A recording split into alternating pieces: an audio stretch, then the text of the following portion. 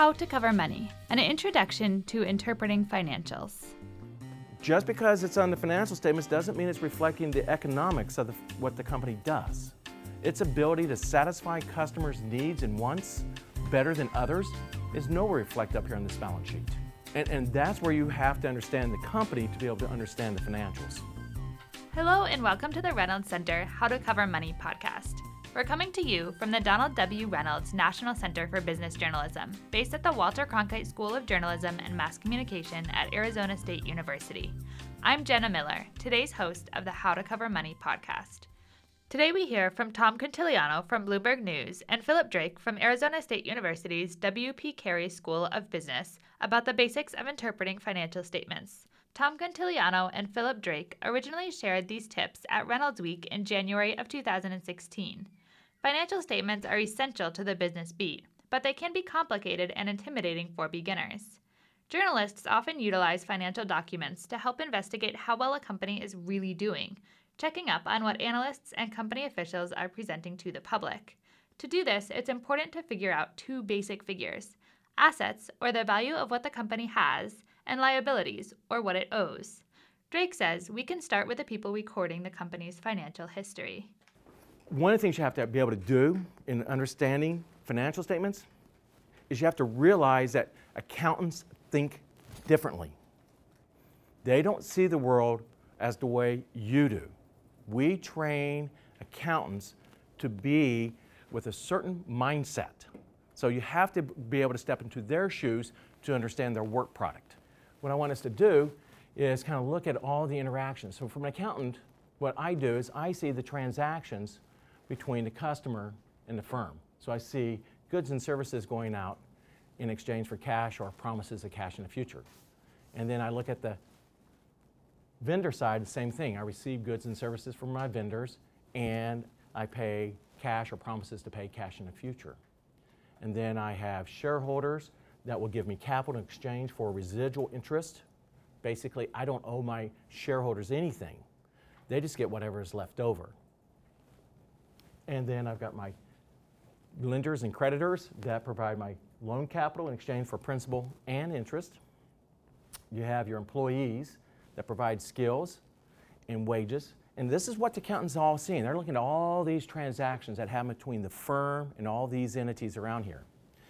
You have your managers that are directing the operations, and they provide their skills in exchange for their compensation.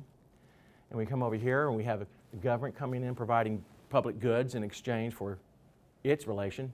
And then I'm going to throw this last little guy in here just to mess with you, and that's the auditor. Okay? And the auditor basically attests to these financial statements and says whether the financial statements adhere to the rules of accounting. Drake has his own name for all of these transactions, the Wheel of Fortune. If you can manage this wheel, because all of these people that are interacting with the firm have their own interests, their own agendas, and they're not all wanting to play nice with one another. And so for a manager, you have to be able to successfully deal with all of these pieces out here. Now, everything that's on this wheel of circle is what the accountants see and what the accountants capture. But there is so much more. Okay? You have society. You have cultural impacts that will influence how firms behave. Competition. What are your competitors doing? How do you anticipate your competitors dealing with things? Then we have global interactions. We have technology, fundamental economics that we are engaged in, demographics, how are they changing, regulations, what are they doing, what's coming on with those, and then political and legal elements are all in here. All of these are external factors that will affect how the firm plays this Wheel of Fortune. But the accountant only sees these elements. So when you look at a set of financial statements, you're looking at what's happening here, but you don't see necessarily all these other elements that are pushing on it. And so you want to have to be able to step back and say, what is the accountant seeing? What are they doing? Now that we've identified the various elements of a company, let's look at the larger picture. What is a company? What is the purpose of a company?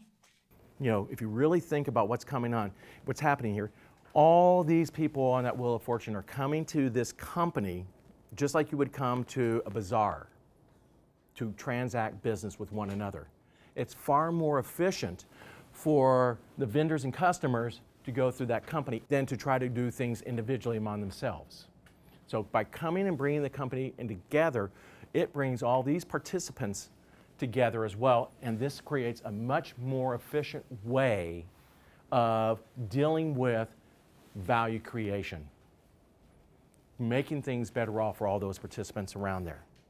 What I'm trying to say is that everything the firm owns, it in essence belongs to my creditors and to my owners. The company is nothing but a shell, and accounting statements reflect that. Accounting statements say, here are the assets that are held for the benefit of your creditors, your liabilities, and your owners, your equities.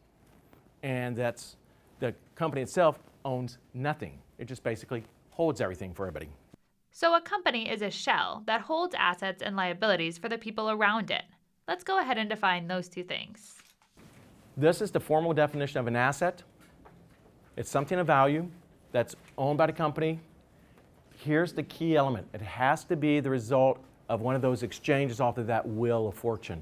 There has to be a past transaction. There's a lot of times where we exchange promises for promises that accountants do not capture. So you guys may write up a report about somebody having a new purchase order, Boeing or Airbus agrees to sell a bunch of stuff to another airline. We're going to deliver 20 planes. They have a contract for that. All right? You see share price moving. We see all sorts of clamor going on, discussion like that. And accountants absolutely do nothing. They're just sitting there going, nothing happened, because it's not on the Wheel of Fortune until we see a transaction happening. Okay, liabilities will mirror very similarly the idea of an asset. It's going to be an obligation. That's the responsibility of the entity as a result of a past transaction. So that Wheel of Fortune comes back again to help us define. So we have a lot of promises for promises as well that are liabilities. The most common things that we have is, let's say we spill some chemicals underground and now we have an EPA violation and we say, not my responsibility. I didn't spill it. Okay? So you see people disputing those kinds of things. Now that we have all that straight, we can get deeper into the nitty-gritty of financial statements. Okay, we have three primary financial statements. We have a balance sheet, we have an income statement, and we have a statement of cash flows. Now, number one thing you have to recognize is I am an accountant. Accountants are balance sheet focused. So the key is get the balance sheet right, and then as the balance sheet changes over time, the income statement and the statement of cash flows just fall out on their own, just by the changes. Just because it's on the financial statements doesn't mean it's reflecting the economics of what the company does. Its ability to satisfy customers' needs and wants better than others is nowhere reflected up here on this balance sheet. And that's where you have to understand the company to be able to understand the financials. Because the financials will speak a lot more to you when you realize you're only getting a portion of what's going on.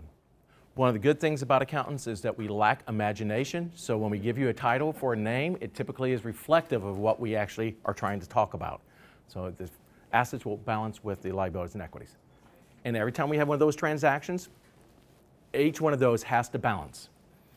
So this equation has to hold every single time I have a transaction that I record. And it's inevitable. That's why accountants are the happiest people in the world. Okay? Because they're always in balance, The balance sheet represents what the firm controls at a point in time. They're always, if you notice, a balance sheet as a given date. All right, the income statement is going to show you the revenues less expenses that result in hopefully your net income or profits, and those profits belong to the owners. So what you're going to find here is that this is a period of time, so for a year, and so what happens here is you're going to get 3 different years of comparative data. And the operating income just says how successful is just the core business activity. So when you look at it in an income statement, you're just trying to get a sense, just in its core business, how is it doing? And what you want to be able to do is whenever you have an income statement, you want to also have, as a contrast, statement of cash flows. Now, the statement of cash flows picks up on that initial element what I said earlier about, financing, investing, and operating activities. And so when we look at a statement of cash flows, just like a balance sheet, an income statement, it's for a period of time, and you're going to have 3 comparable years side by side. And the first thing we're going to do is you're going to look at the cash that we start off at the beginning of the period. So how much cash do we have at the beginning of the year? And then we're going to say, what was our cash from our operating activities?